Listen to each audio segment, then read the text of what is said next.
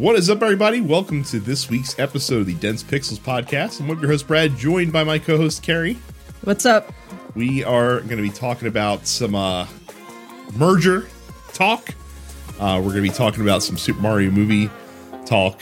We're going to talk some climate change later.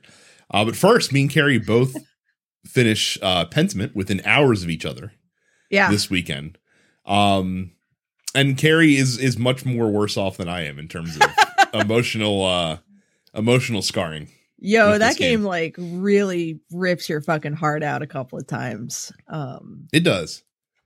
We're not going to go into spoilers because again, it's too good. It's too good to spoil for you. So I won't. But basically, there's a character that shows up about halfway through this story, and basically, so this game in true Obsidian fashion has like persuasion checks over the course of the story that you sort of build up over time with people rather than like, okay, cool, you have an 85 in speech, so you can pass this persuasion check that's right here with this character that you just met 5 seconds ago. Like in Fallout. You know what's obnoxious too? I think that a lot of those checks are very heavily weighted in specific outcomes because I had a lot of them where I had nothing but positive like things helping me, and I had like 5 or 6 of the little blue triangles on one side, and I'm like, oh, surely I'm going to pass. They're like, no, you failed. You keep failing over and over again. So, yeah, there's like a key event that like you have to do with someone in order to convince them of something, you know, 3 hours later. But yeah, so basically what happens is probably the most devastating persuasion check of my entire life happens because the game shows you were too nice to this guy. Cool, you doomed him. Like it's like that popped up and I was like, no. Like, oh no. It's always like every bit of that game is me just going, oh no, the consequences of my actions. Oh no. Just a really, really beautiful experience. I saw a review today that made me roll my eyes. Because the person was complaining about like the lack of an addicting gameplay loop. And I was like, what the fuck do you think this is? Call of Duty? What did you want there to be? Shooting? Like, I have to push back against the idea that like every game needs an addicting gameplay loop. Like the thing that keeps you coming back to Pentiment is the intrigue, is the narrative. And this person was like, oh, well, it's hiding a mediocre experience behind pretty artwork. And I'm like, no, it's not. You're just boring. And I mean, I like, if you're not into the story, then you're not gonna like this game for sure. I'm not gonna sit here and be like, oh, this is a game for everyone, because it's not. Because not everyone likes visual novels the same way that I do. But it really just like it again, like I couldn't help but just like roll my eyes at the whole idea of like someone complaining that all you do in a point and click visual novel is talk to people. Like, oh no, you're doing the thing that the developers want you to do. Oh, whoa. And again, like I really enjoyed like I talked about this last week, but just, the personalities of all the characters in the game really shine through. And they're very unique, and I felt some kind of way about them. Like there's a character that you meet in the third act that's kind of like ever present throughout that act, and like I took a dislike to him right away, but he keeps like getting in your business. I felt the opposite way. I took a bit of a shine to him.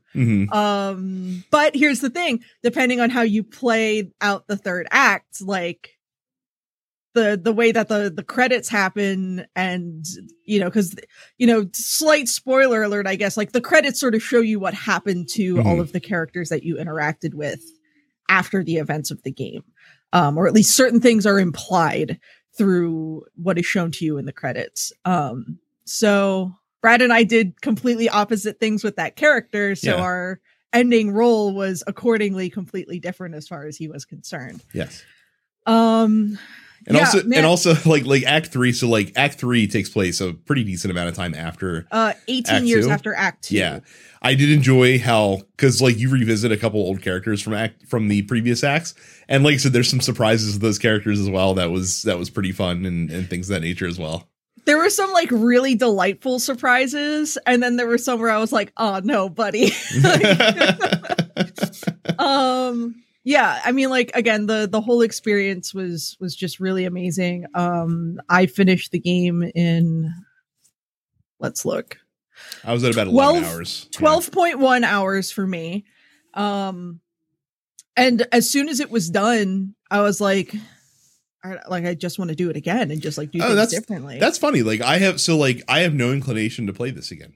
Because I absolutely want to go back and do it again. That's funny because so like in my mind, like kind of like my story in that game that's just the story of the game. Like I have no urge to go back and make like, what if I do this differently? Or what if I make this choice differently? Or what if what if I play them like this and see how that changes things? Because I feel like that the end result is going to be kind of similar with it's probably going to be like the core plot is going to be like the same regardless, but like you have like act 1 and 2 have like very distinct finales that change depending on what decisions you make. Mm-hmm. And the game doesn't tell you if they're the right or wrong decisions, but like I am so curious to see like, okay, cool. Well, what if I chase down this thread instead? Like, what am I going to learn about these people that I didn't learn on my first playthrough? Yeah. I did notice one achievement. So like apparently like you can, this is mild spoilery, but not really. You can end the first act with like the abbot like really happy about the thing that you did. So I'm kind of curious to know like what you have to do. Like, what do I have to do in order to, because I ended the game like out of favor with the abbey, and I was like, well, that makes sense. Given what I did, that makes sense. Here's the thing. I was surprised that the game lets you watch or choose not to watch the execution of the person who you did you by the way, did you watch? I couldn't watch because I didn't feel good about it. It's a good thing you didn't. I will tell you that the executioner did a pretty bad job of doing what he was supposed to do. Oh no. So yeah, I just like it's when it gave me the option to look away, I was like, dude, I can't fucking watch this. That's funny because like it doesn't feel good. Well, we both picked the same. We both picked the same person. Yeah. But like I was very steadfast in my belief that this person was guilty. And so I was like, yeah, I'm gonna fucking watch him get his fucking head chopped off. I was fairly convinced literally right up until the time where they let him out to the executioner. Yeah, I thought that was just the pleadings. I was like, no, like I fucked up. The guilty. Like, no, I was like, no, this is the right call. This is the right call. So yeah, I want to go back. I want to choose different backgrounds this time and see what other options the game gives me as far as like dialogue choices that I didn't get on this first playthrough. I chose rhetorician as a background option because I was like, rhetoric, something I studied extensively in graduate school because I got my master's degree in professional writing. So I had to take a rhetoric course of some sort basically every semester of grad school. I did an extensive deep dive into Cicero as part of my graduate studies. So I was delighted when the game gave me the option to cite the works of Cicero.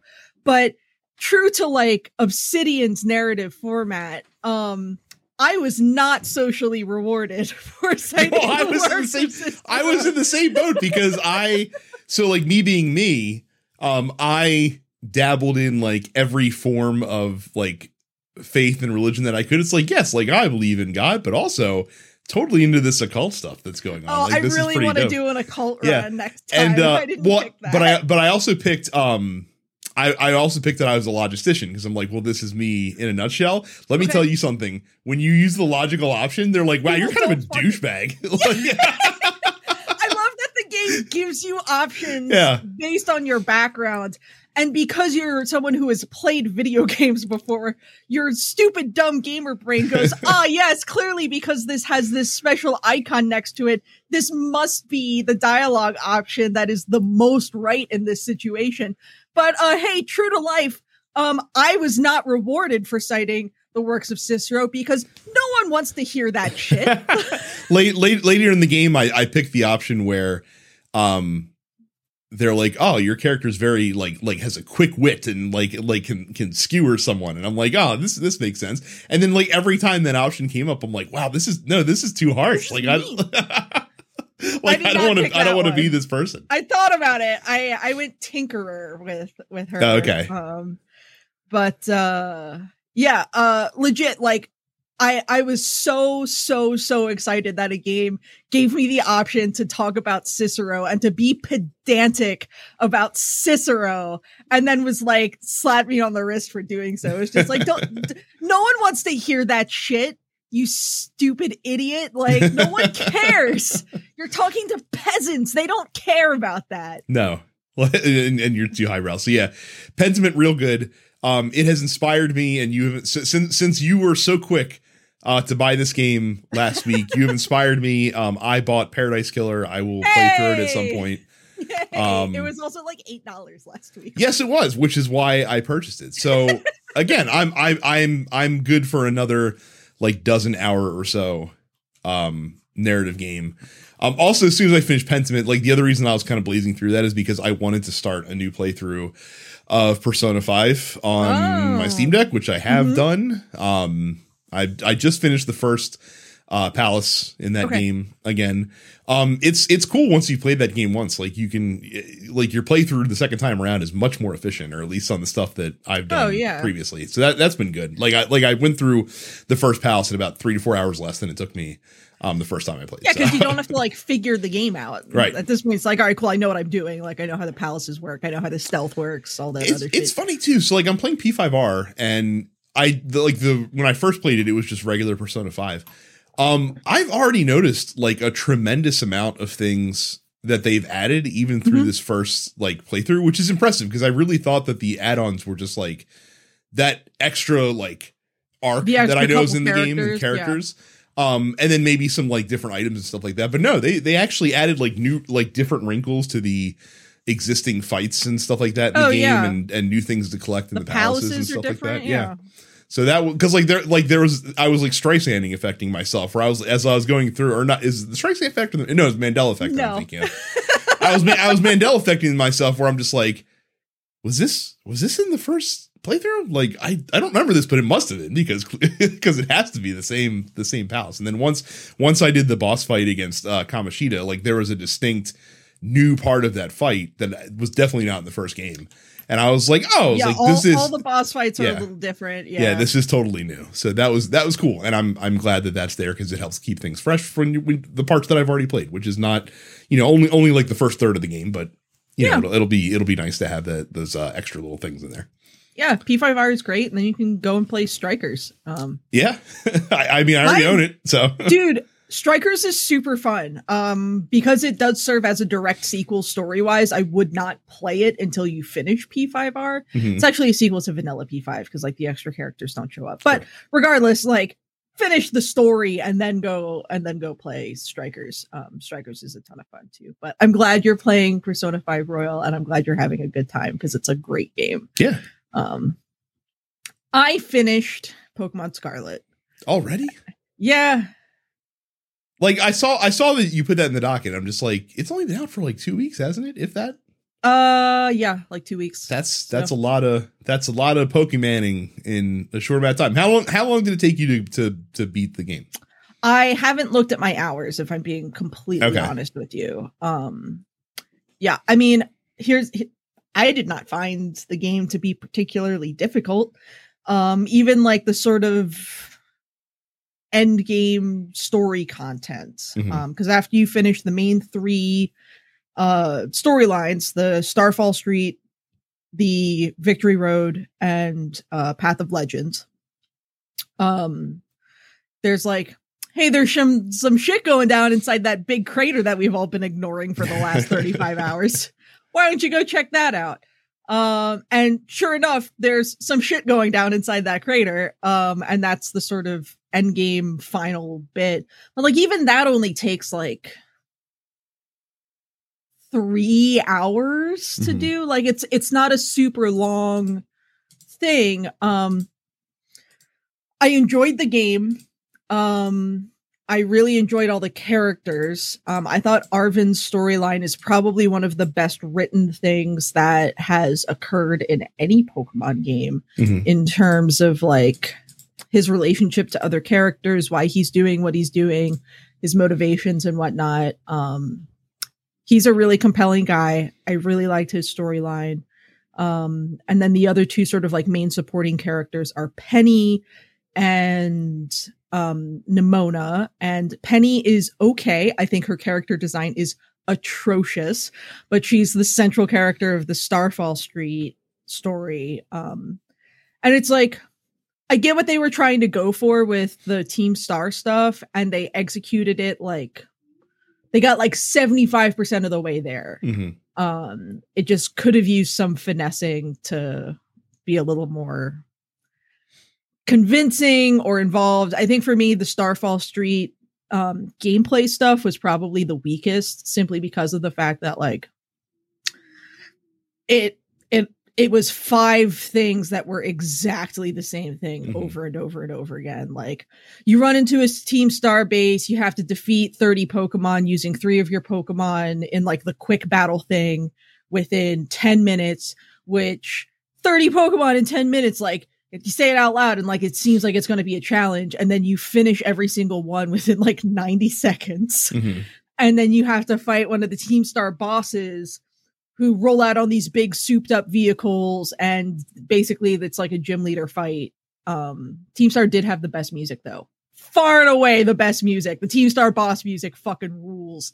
But it didn't feel like, it felt like I did exactly the same thing 5 times. Whereas like at least the gym leader stuff, the stuff that you do before the gym leader fight is different at every single gym. Like sometimes you fight another couple of people. Sometimes you have to go do a different kind of challenge, like a scavenger hunt or something like that. But regardless, it's like a different thing every time. And the Titan battles are like, they're all similar in so much that like you're fighting a huge Pokemon, but like it feels different enough because like the typing is so different every time. And because the Pokemon is so big, it feels like more of a threat. So yeah, what's sort of cool is like after you do everything, you're like, cool, you're a top champion now. Congratulations, we're sending you off to do some work for the Pokemon League. We need you to go and do an assessment at all 8 of the gyms and just make sure that all the gym leaders are like keeping everything up to snuff. So they have you rematch all of the gym. You become the Pokemon League district manager. Yeah, you become the district manager of the Pokemon League. And they send you off to the 8 gyms to basically do like a high level, like mid 60s level rematch with all of the 8 gym leaders, which is kind of fun because like all of their teams have changed since you fought them the first time and are all like at minimum 20 levels higher than when you fought them the first time. So it's kind of neat. There's that. And then after you do that, you unlock the sort of like repeating post-game battle thing where it pulls in 4 random trainers so that you can like defend your title or whatever. I am more interested in like exploring more of the world of Paldea that like I didn't do before. But again, the problem is the game is so fucking janky that that I am not super incentivized to spend a lot of time like going around Paldea again because I find it to be somewhat of a chore. Yeah, and I'd have to run so bad. And I'd have to imagine that like by the time DLC comes out for this game, like they'll have patched it up and it'll probably run a lot better and it'll probably be more enjoyable to go through then. And if you're worried, like if you're like, wow, with all the criticism this game's received with how it runs, like I'm sure that Game Freak is and the Pokemon Company learned their lesson.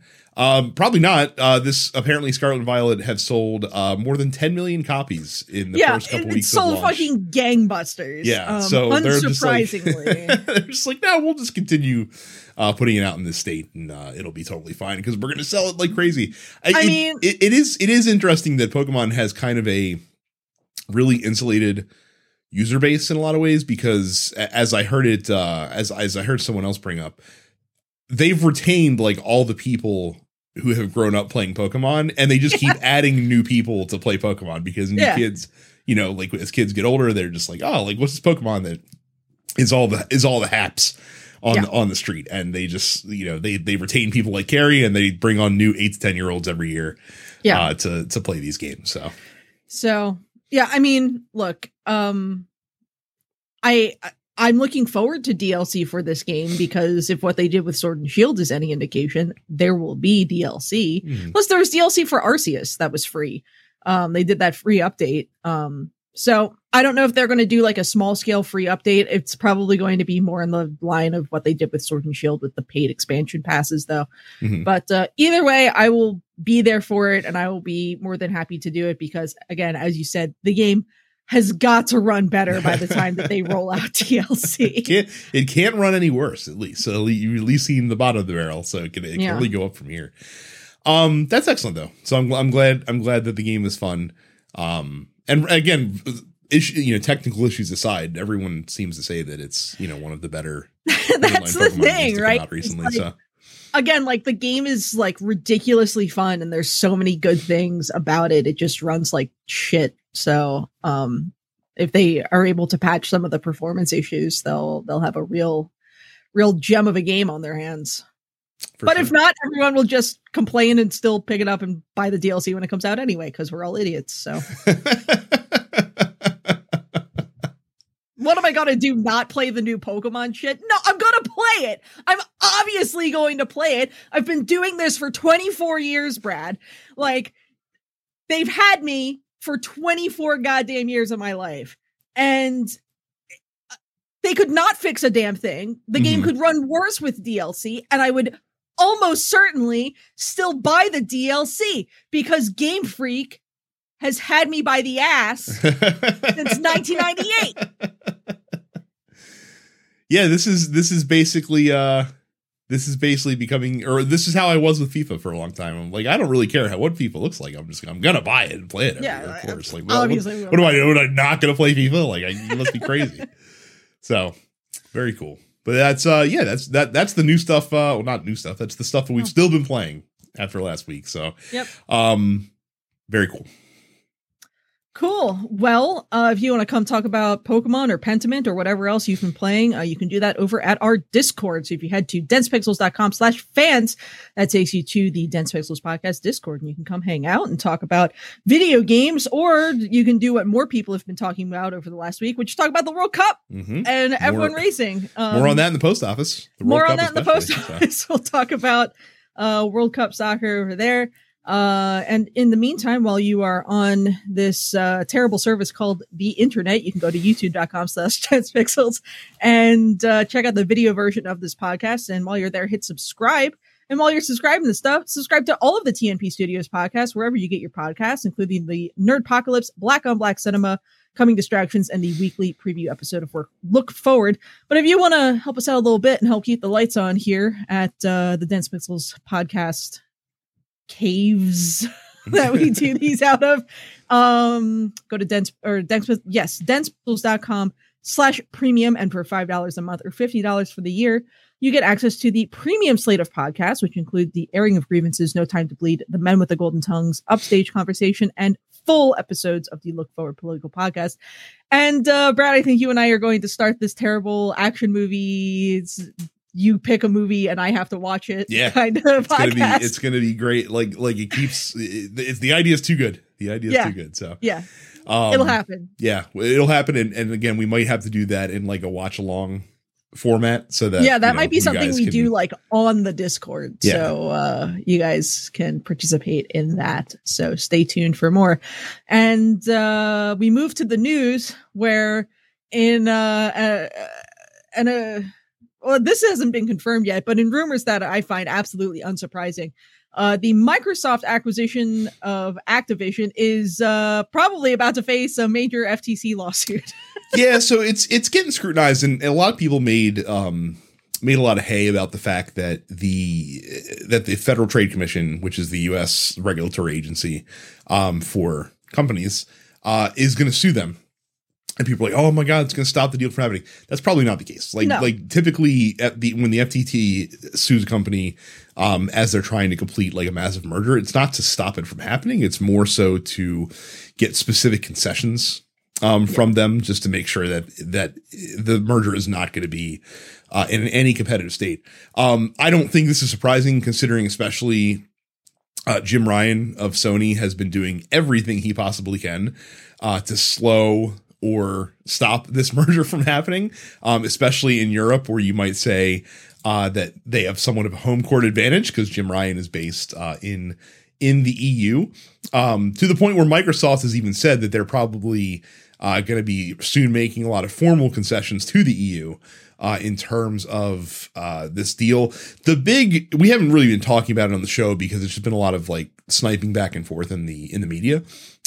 Jim Ryan's big thing, or at least what he's saying the big thing is that he's worried that if this merger goes through, that one day Call of Duty will not be available on PlayStation consoles.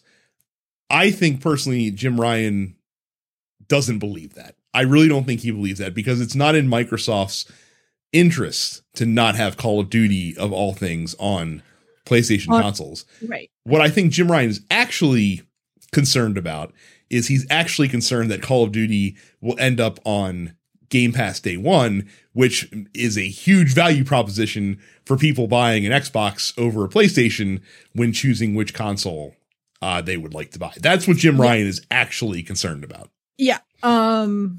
Yeah, I find it very funny that basically this sort of back and forth between Sony and Microsoft has basically been being, we suck. No, we suck. No, we suck. Like, that's right. Jim Ryan. But like, well, the best one of all time had to have come over this past week, where one of Jim Ryan's arguments to like the EU trade commission is, be a really bad idea if Microsoft were to have all this power and have all these exclusive franchises, because if they do, you might see them raise the prices of console hardware and software in the marketplace.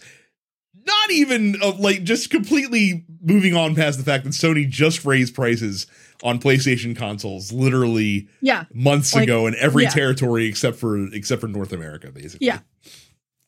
Yeah.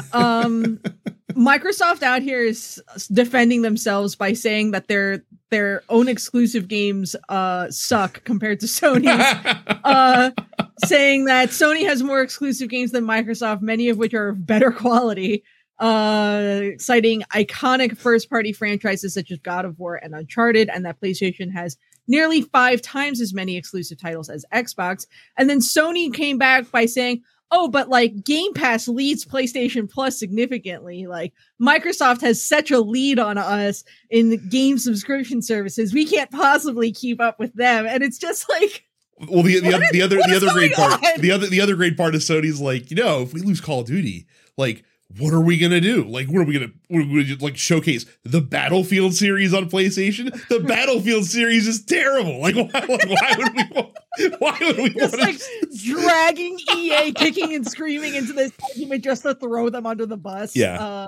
And again, like, I don't think Jim Ryan honestly thinks that he can stop this merger from happening. No, he's doing what his job is, and he's fighting and scrapping for every concession that he can possibly get out of the deal.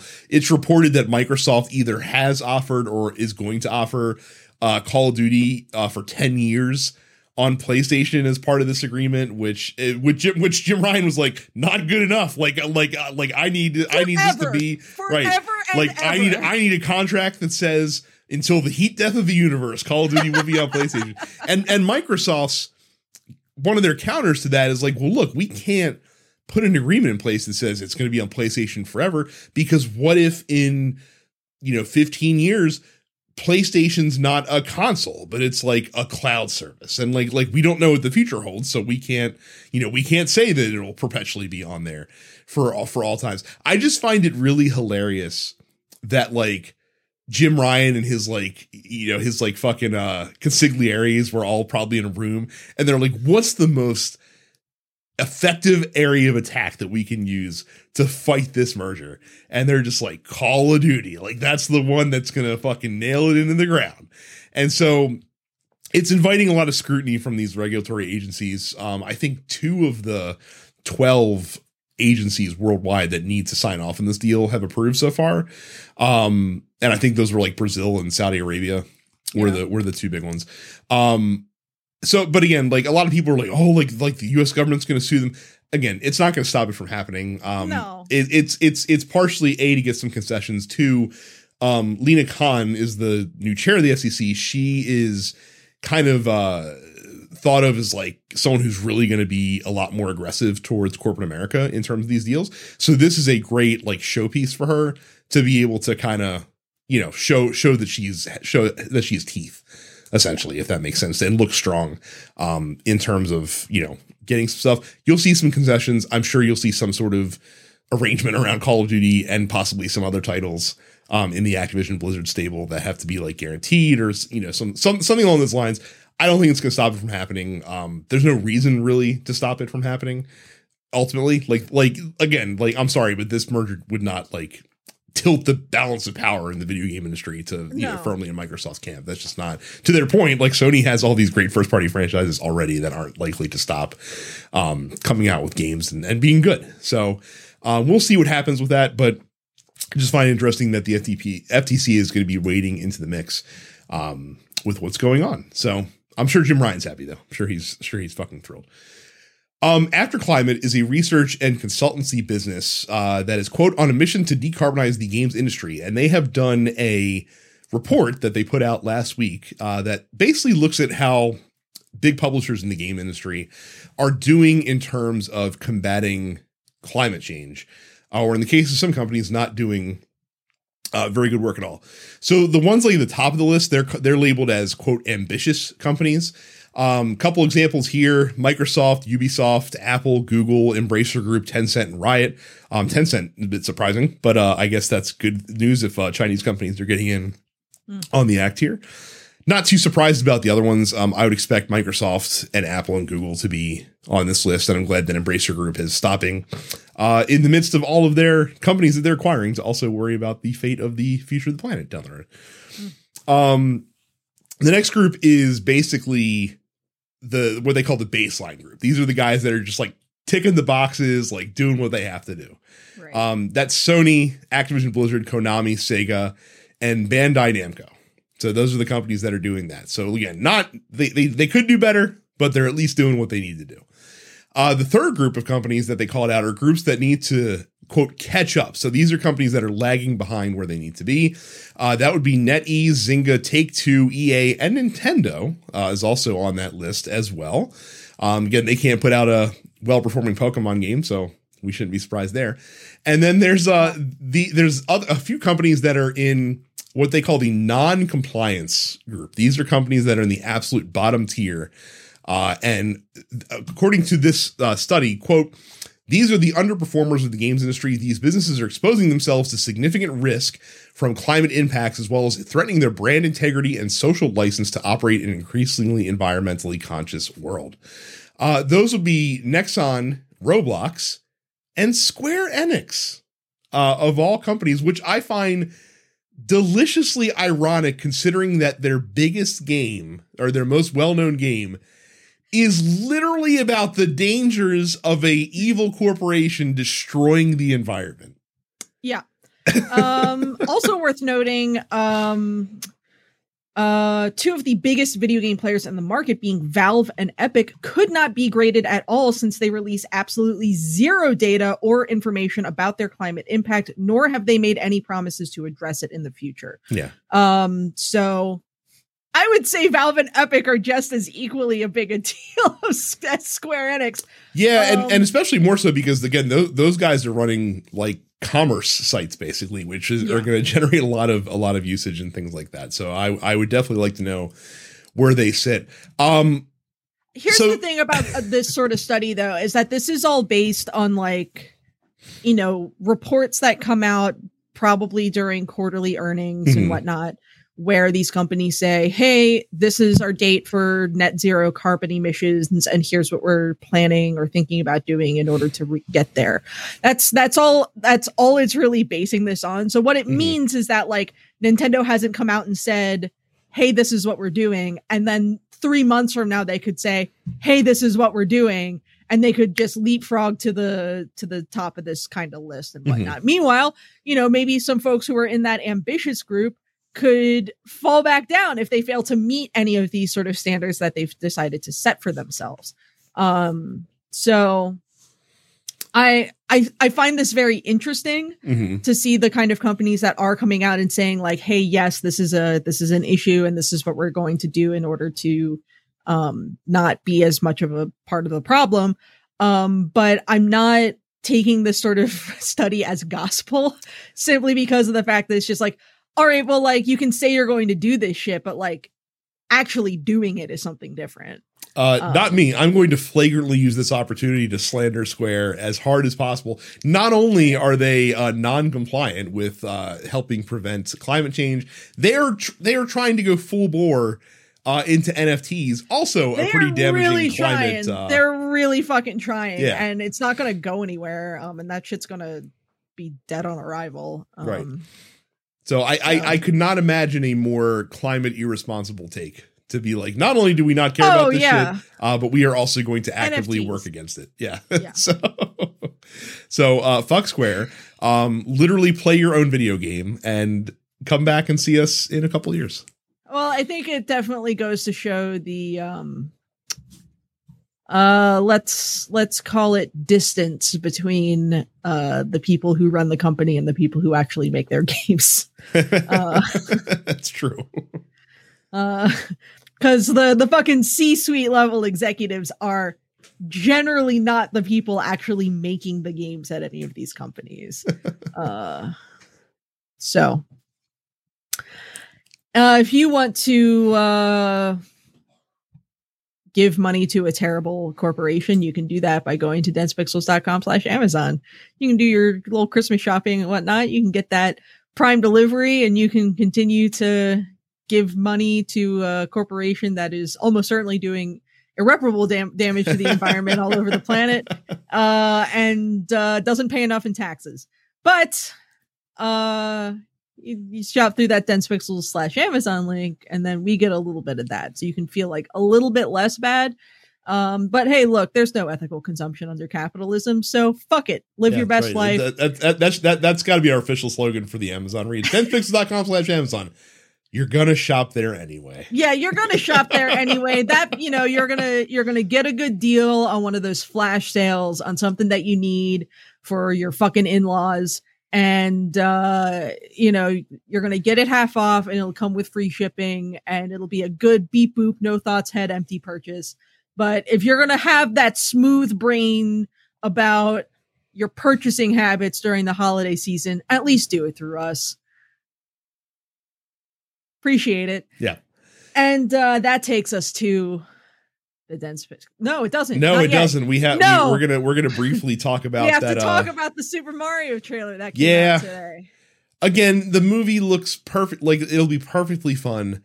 I am really struggling to get past Chris Pratt and his voice. I feel like I'm the only person on the planet who like doesn't hate Chris Pratt as Mario. Like, it just feels it feels, I don't know, it just feels so forced.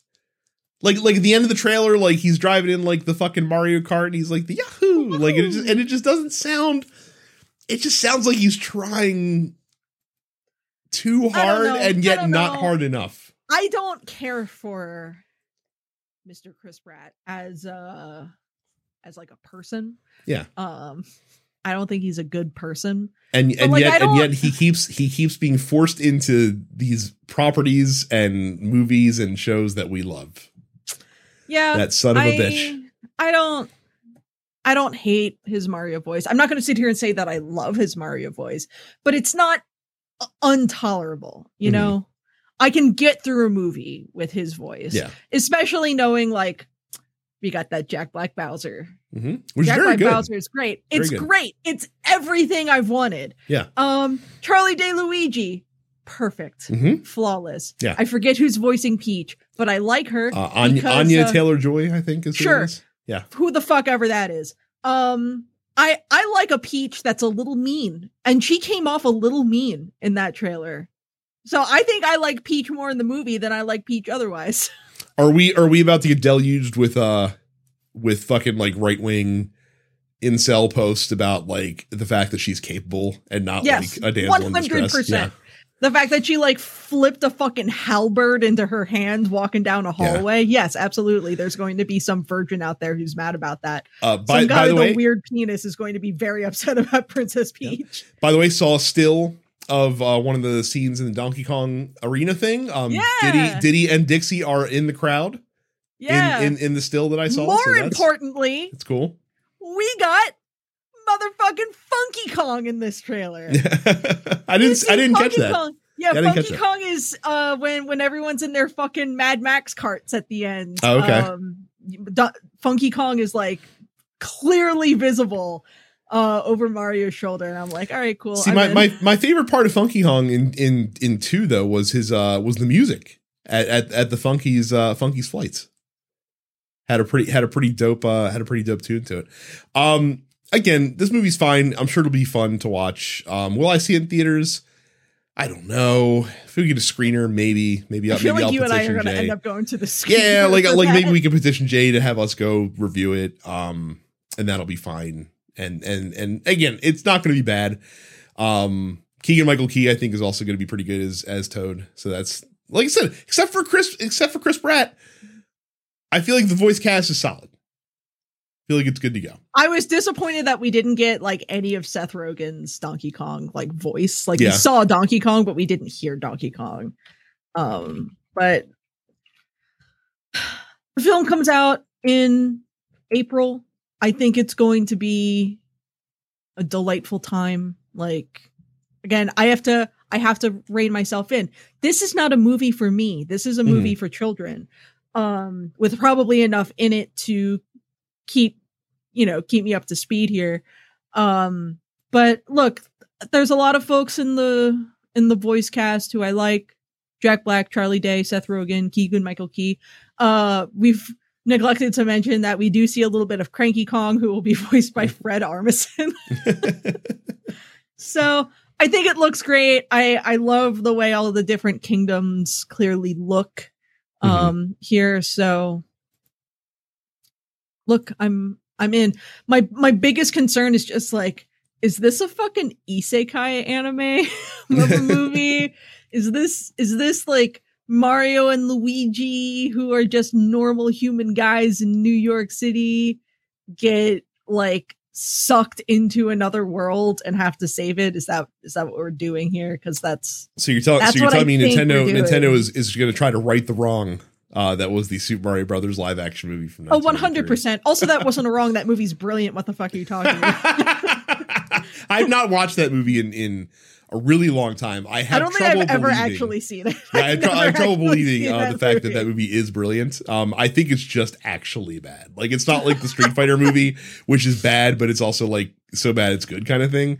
I think the Mario Brothers movie is just really not good at all. Yeah. So, apparently John Leguizamo was out here like really upset that they didn't ask him to come back and voice Luigi. Like he's like I'm the definitive voice of Luigi. Here's the thing. I think it would have been very funny for them to like bring him in for a vocal cameo, and I'm a little surprised that they didn't do that.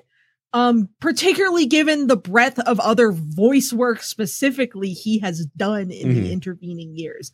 I cannot help but be surprised that they did not ask him for anything. Like Charlie Day Luigi is 100% the way to go in the year of our Lord 2K22. But I'm surprised that he has zero involvement. Yeah. But who knows? Whatever. He's got that fucking Disney money. Well, shut up, dude. Yeah, he's fine. We go to the post office. T-Wash says, have any of you played the sequel for a game first and then played the prequel to that game next, and that changed your opinion on a character or a story? They say that happened to them with Def Jam, New York, and Vendetta. I I don't know, because I'm trying to think, because obviously most games don't actually, no, I do have it, because I definitely played through Mass Effect 2 and 3 before I played through Mass Effect 1. And then when I went back and played through Mass Effect 1, I learned two things. One, Kaidan, not lame. Ashley, massive space racist. So did not get that impression from them when you run into them in 2 and 3. So I guess that would be my, because you always hear like, oh, Kaidan sucks, he's so lame, like he's definitely the person that I'm going to send to die in the mission where you have to choose between the two of them. And most people are like, oh, Kaidan's fucking terrible. And I'm like, oh, I never got to see Kaidan because I heard he sucked. And then once I actually got to know him, I'm like, you know what, Kaidan, you're actually pretty cool. Same developer. I played Dragon Age Inquisition before I played 1 or 2. Mm-hmm. Didn't finish 1 or 2 because those games have aged like milk. That's true.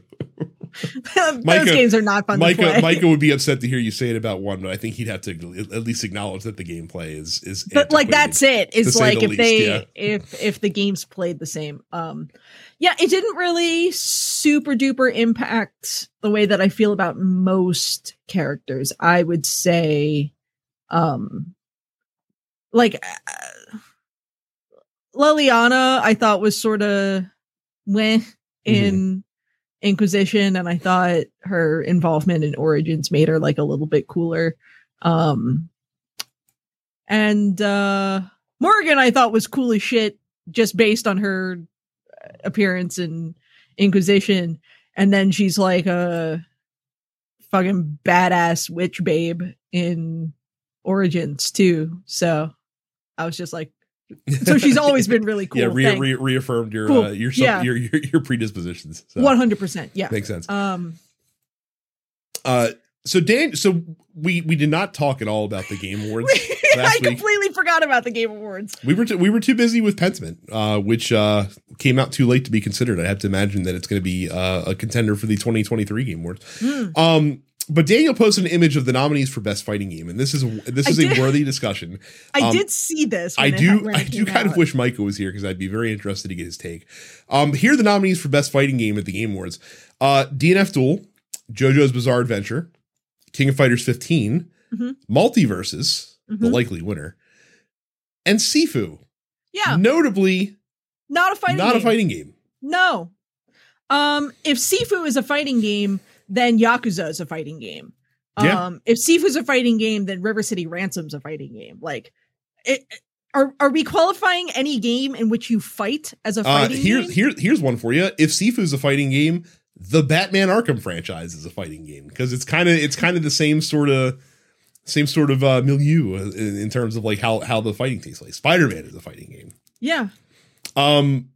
No, Sifu is not a fighting game, and it should not have been nominated for this category. Yeah, Johnny points out, he's like, well, they need a 5th nominee. No, you don't. Like, just have 4. If there's only 4 qualified fighting games that came out, then just nominate 4 games. Like, you don't have to force a nominee in there just to fill out the category. No, Sifu, like, here's the thing, is if Sifu had a versus mode, that would be one thing.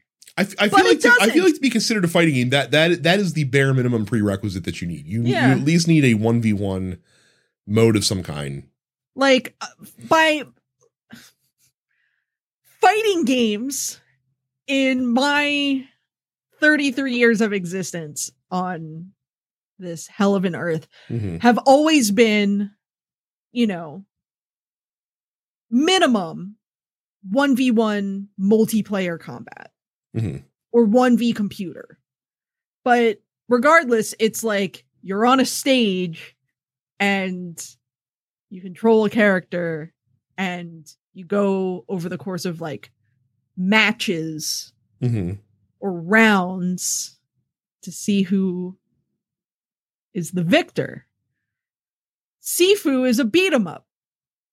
A beat 'em up is a game in which you fight, but it doesn't make it a fighting game. Like I feel like I would have been more okay with them putting like the Street Fighter 6 beta as like the nominee. Like fucking anything. So Yeah, needless to say, I disagree with the inclusion of Sifu. Watch it win now, stupid. because that would just be fucking hilarious. Rogue G says, asks me, since F1 is over for a while, I'm curious as to what, if anything, you change to make next season more exciting down the stretch. Personally, I changed the scoring system so we don't end up with teams that are hundreds of points ahead of the others. So F1 used to have a much more compacted scoring system. So Carrie, since you don't know this, the way the scoring works in F1 is that if you win a race, you get 25 points. Second place gets 18. Third place gets 15. And then it's like 12, 10, 8, and on from there. The top 10 finishers get points of some kind from 25 down to 1. But obviously it's not in sequential increments. The problem here is that Max Verstappen, the champion of this season, and Red Bull, the constructors champions, did so good and won so many races. Max Verstappen won 15 races over the course of the year, that the title was mathematically stitched up, with about 5 races left to go in the season. And even though it was not a mathematical certainty, about halfway through the season, we're like, all right, no one's catching Max this year. Like it is done and dusted, as far as that goes. So F1 used to have a more compacted point scoring structure. It used to be in F1 that I believe the top 6 teams scored points, and those points ran from like 10 down to 1 for the top 6. I don't necessarily think that that's the problem, though. I think having a wider points range is actually better late in the season, because it can lead to wild comebacks perhaps happening out of nowhere. I think the problem is that Red Bull just had the best car far and away this year.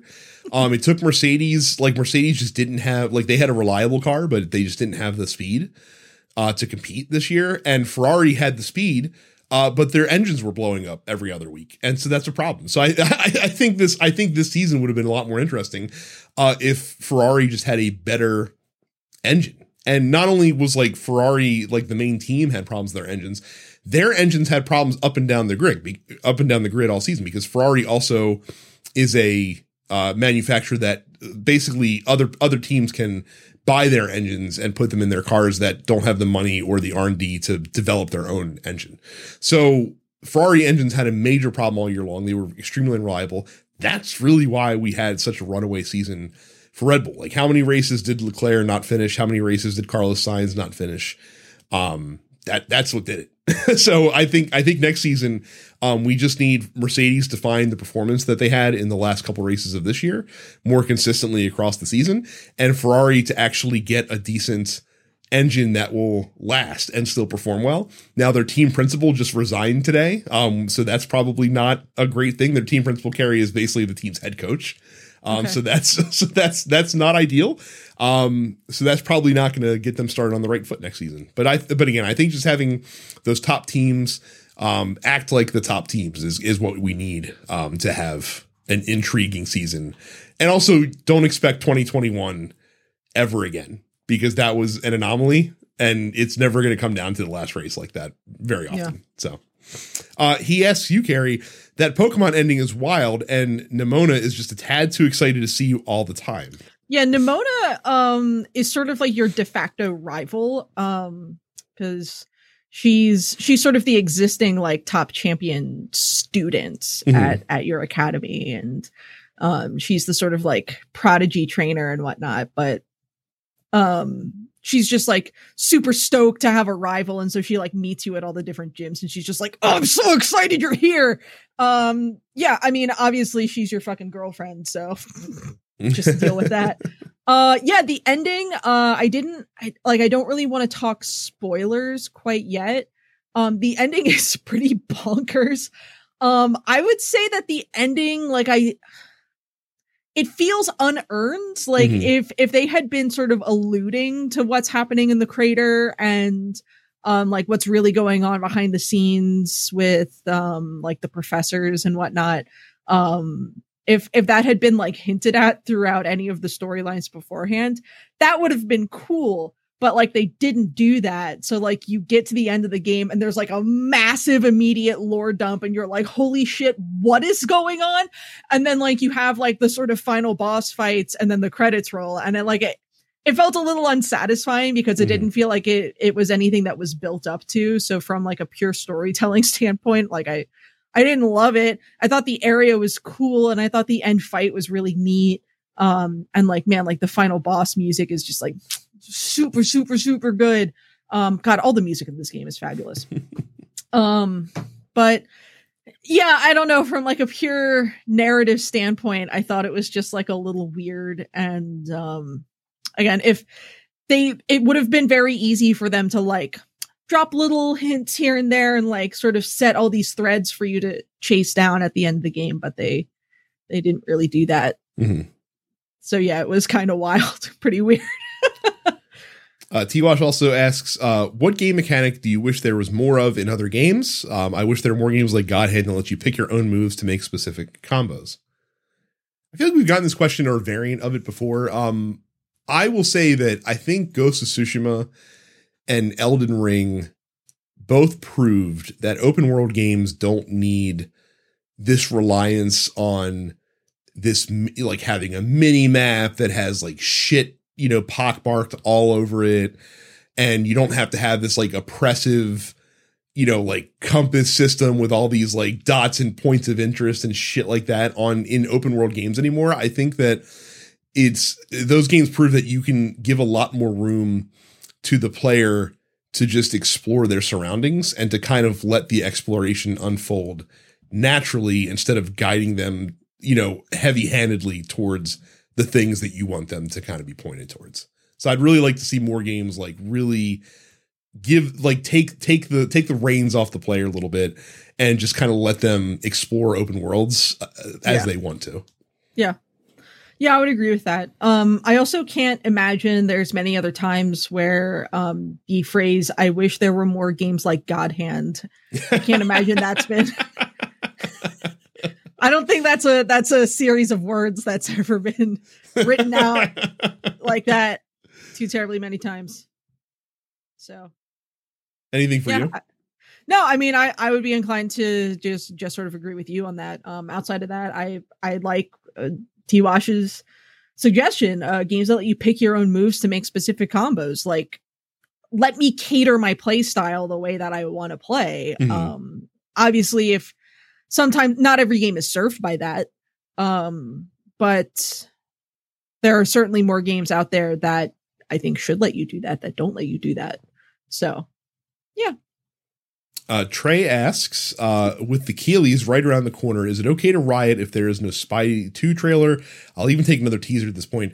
I don't think it's ever okay to riot. Like, this whole like instant gratification, like, where's my fucking video game? I don't love that attitude that some people tend to have about like super hyped upcoming games, whether it be Spider-Man 2 or Breath of the Wild 2 or anything of that sort. It's just like, let them make the goddamn video game. Like this whole like, I want it right now sort of attitude that unfortunately a lot of video game fans tend to have about their beloved properties. That's what leads to crunch. That's what leads to rushed products. That's what leads to game developers setting unreasonable deadlines and then not being able to meet them and stuff. So we all know Spider-Man 2 is happening. We're all assuming it's going to be as good, if not better, than the first Spider-Man game, as well as the Miles Morales glorified expansion pack. And look, it'll be ready when it's ready. Yeah. I've chosen not to stress out about it. And I understand the desire to see as much as you can and as often as you can. I would say based on the fact that it's supposed to come out probably in the fall next year, I would not expect anything at the Game Awards. I think Sony will hold that until the summer, and kind of present that on their terms. Also with something that's as big as Spider-Man, I would think that Sony would want to have that at their own, like on their own event like, or state of play. That feels like a state of play anchor or an E3 anchor. Yeah. So I don't think you will get anything. But trust in Insomniac. Like when was the last time Insomniac put out a bad game? Like Fuse back in like 2011 or whatever that game came out. That game? They did. Yes. It was a misguided effort on their part. By their own admission. Huh. But that was the last. I would argue that's the last bad game that Insomniac has. That was 2013. Okay, I remember that game coming out. So, Ricky asks, I should say, how embarrassing is it for Qatar to lose all 3 games in the World Cup and be the first country eliminated since last week? They're the first host country, by the way, to do that poorly in the World Cup. He also asked how we feel about Mexico. Mexico is certainly not in a good position. I think Mexico's a great place. I think they've got lovely people, lovely cuisine, lovely beaches. I don't think that. I think they need too much to break right for them to get out of the group stage of the World Cup.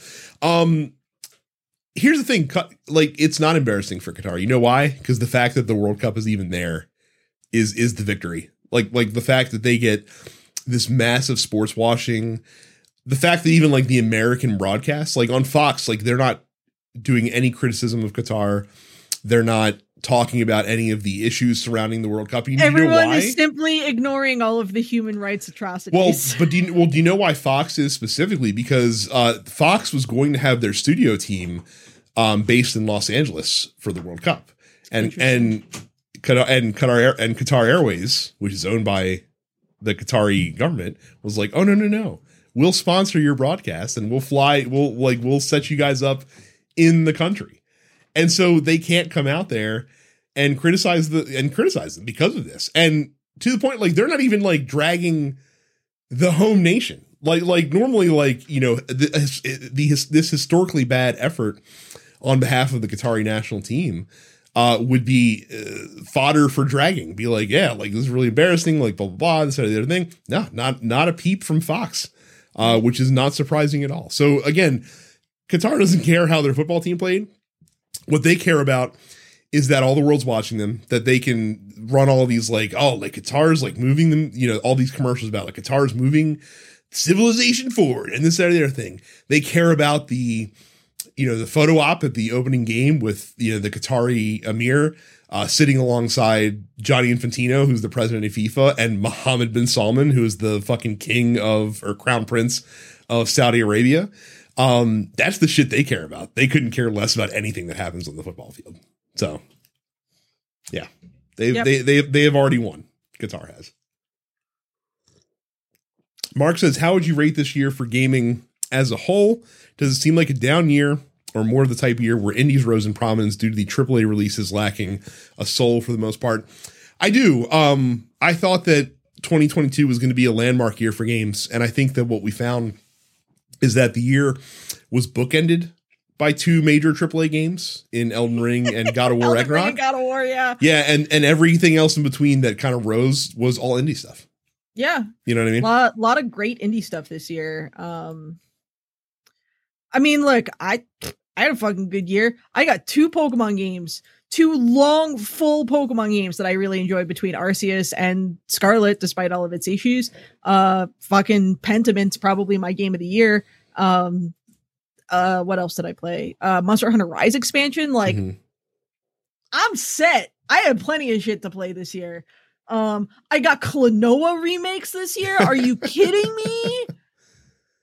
Yo, I can't complain. Yeah, and again, up or down years in gaming, like, it really does just kind of roll. It depends with, a lot on your taste. Yeah, I mean, like this year was a fine year for me. Like, there's a lot of really cool games that came out. They just weren't like, you know, the tentpole blockbusters for the most part. No. So, I mean, I got GT7, always a good year to get a Gran Turismo in the mix. Yeah. So, no complaints there. So it was a fine year, but I think that as far as like the blockbuster year that it was shaping up to be early, no, I don't think it landed there because Starfield got moved out into next year and some other stuff as well. So. Yeah, I mean, we were expecting both Starfield and the Breath of the Wild sequel to hit sometime this year. Both of those are now next year.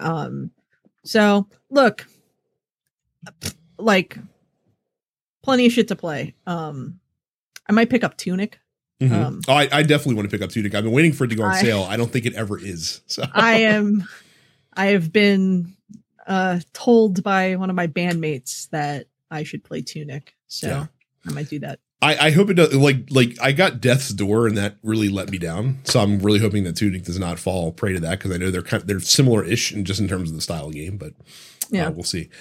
We end with 2 questions from Cam, who says, first, who is more annoying, soccer guy or football guy? So basically he's asking, is it more annoying to be the person that insists on calling it soccer or the person that insists on calling it football? Far and away, the more annoying person is the person that insists on it being called football. By like that is just like jingoistic class elitism from people generally in Europe who are just like looking down their nose at you filthy American, football fan, you swine. You can't even fucking say the name of the sport correctly. You fucking poser, you loser, shit like that. When in reality, they're just kind of jealous that, we get this and the NFL, which I hate the NFL, but people in England especially really like the NFL. Like they're obsessed with the fucking NFL. So yeah, football guy, definitely more annoying than soccer guy. And I'll tell you this, because there is no soccer person who gets like offended when you call it football. I've never met that person. Like they'll use the terms interchangeably, but yeah, there are football people who, if you call it soccer, they will immediately correct you. And that's annoying as shit. So that is okay. one. I was going to say that they are equally annoying, but I have heard your argument and I am inclined to agree. Yeah. And then he asks you, Carrie, yes, which new Pokemon is your favorite for this generation? His is Tinkaton, which whatever the fuck that's supposed to be. Tinkaton's cool. Tinkaton is a little it's a fairy steel type, which is a really fun typing, but it's a cute little sort of like nymph basically, with a huge fucking hammer 4 times the size of its body. Okay. And I'm totally on board with that. I really like Sprigatito. We've been over this. I really like Sprigatito. I think, God, like it's hard to pick one because there's a few that I really, really, really like. I like Lokix, which is a bug dark type, which is a fun typing. Lokix reminds me of Kamen Rider. So I'm super on board with Lokix. I also really like Charcadet and its 2 different evolution variants. So it can either evolve into Amarouge, which is the sort of default that you get in Scarlet, because that's the item that you get to evolve it in Scarlet, and Amarouge sort of looks like Mega Man. And then in Violet, you can evolve it into Ceruledge, which has these like cool fucking swords and whatnot. Like the whole family tree there, I think, is really, really cool. So yeah, I think that's where I'm at. I'm gonna go with like Sprigatito and Lokix are probably my top 2, and then the Charcadet is after that. So right. Yeah. Well, that calls. That's it for the post office. Thank you guys for submitting your questions into that particular channel on our Discord, which you again can join by going to densepixels.com/fans. If you are in or around the Baltimore area this Friday night, 7 p.m. at the Solars Point Family Center? Multi-purpose Center, where I go to harvest ballots, according to Republicans. You can check out the Baltimore Gaming Symphony Orchestra. Yep, the Baltimore Gamer Symphony Orchestra is doing our Oops All Indies show for the first time this Friday. And as I've mentioned, it's a really, really fun program. We have we got some big hit games. We're doing Hades. We're doing Undertale. We're doing Overcooked. We're doing there's a lot. There's a lot of like big indies. Undertale, Overcooked, Eastward. Yeah. We are not doing Eastward. So that would have been a good one. I mean, there's some big indies that like we just did not have the time for. Like we're not doing Shovel Knight, and we're not doing Cuphead, and we're not doing Hollow Knight. Which is like I'm a little miffed that you couldn't make time for one Shovel Knight piece in the me too. I would have really loved to arrange that, but we're doing a lot of other really cool stuff. We have a really fabulous a cappella arrangement of a song from Everybody's Gone to the Rapture. We have just an absolutely bonkers orchestral suite for the game Myst. We're doing a lovely Outer Wilds performance featuring some banjo, so that'll be fun.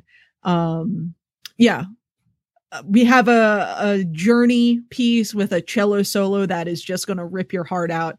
It's so good. I'm really excited for this performance. So hey, it's a free show. You can just show up and enjoy some music for a couple hours on a Friday night. But hey, we got some raffle baskets. We got some fun little themed prize baskets, including like hundreds of dollars worth of merchandise from the Paradise Killer devs that they sent us. So that's fun. So if you want to win some stuff, you can support the orchestra and also maybe go home with a little something for yourself. But I will be playing bass and guitar on this program, and hope to see some of you guys there. You can subscribe to this show as well as all the other TNP shows exclusively where you download fine podcasts. You can also go to youtube.com/densepixels, hit the subscribe button there, ring the bell icon so that you always are notified whenever new episodes post. You can head over to twitch.tv/densepixels and follow us as well as our individual accounts. Carrie Suppets Carrie, I am Densepixels Brad, Terrence is Apparition 410. That is going to do it for us this week. As usual, thank you very much for watching and listening, and we'll see you all the next time. See ya.